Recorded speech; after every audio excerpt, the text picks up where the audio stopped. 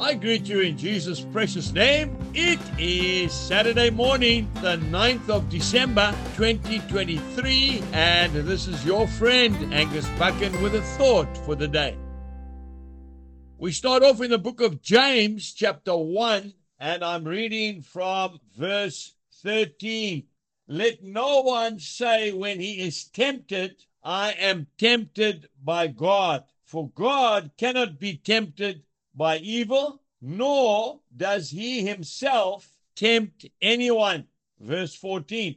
But each one is tempted when he is drawn away by his own desires and enticed. Our Heavenly Father will test us, but he will never tempt us. It is the devil himself who is the tempter. That's one of his names. Just like he tempted Adam and Eve in the garden. Just like he tried to tempt the Lord Jesus Christ when he was fasting and praying in the desert. We must never play the fool with the devil.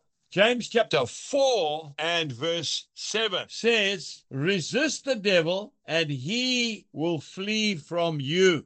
Do not think that you can handle the devil. If you have a drinking problem, my dear friend, do not frequent a pub or a place where alcohol is sold. Don't even go there. If you have a problem with lust in your life, do not read any pornographic material. Don't watch anything on television that has got a sexual connotation. Stay well away from it. We must remember that we are in a war. We cannot have anything to do with the enemy. Don't even give him a foothold in your life. Now, we all know how much David loved the Lord. David used to write psalms. We can read them. He used to play his harp. He used to sing to the Lord. He had a very special relationship with God. But what happened? You can read it in the second book of Samuel, chapter 11. He went out one night and stood on the porch of his palace, and he saw a very beautiful woman bathing. Her name was Bathsheba. That one little slip cost him his whole kingdom. Don't go there. When you look at someone with lust in your heart, be careful, because the devil will trip you up every time. Ask God to help you. When a man looks at a woman the first time because she is beautiful, that is not a sin, because we are created as men.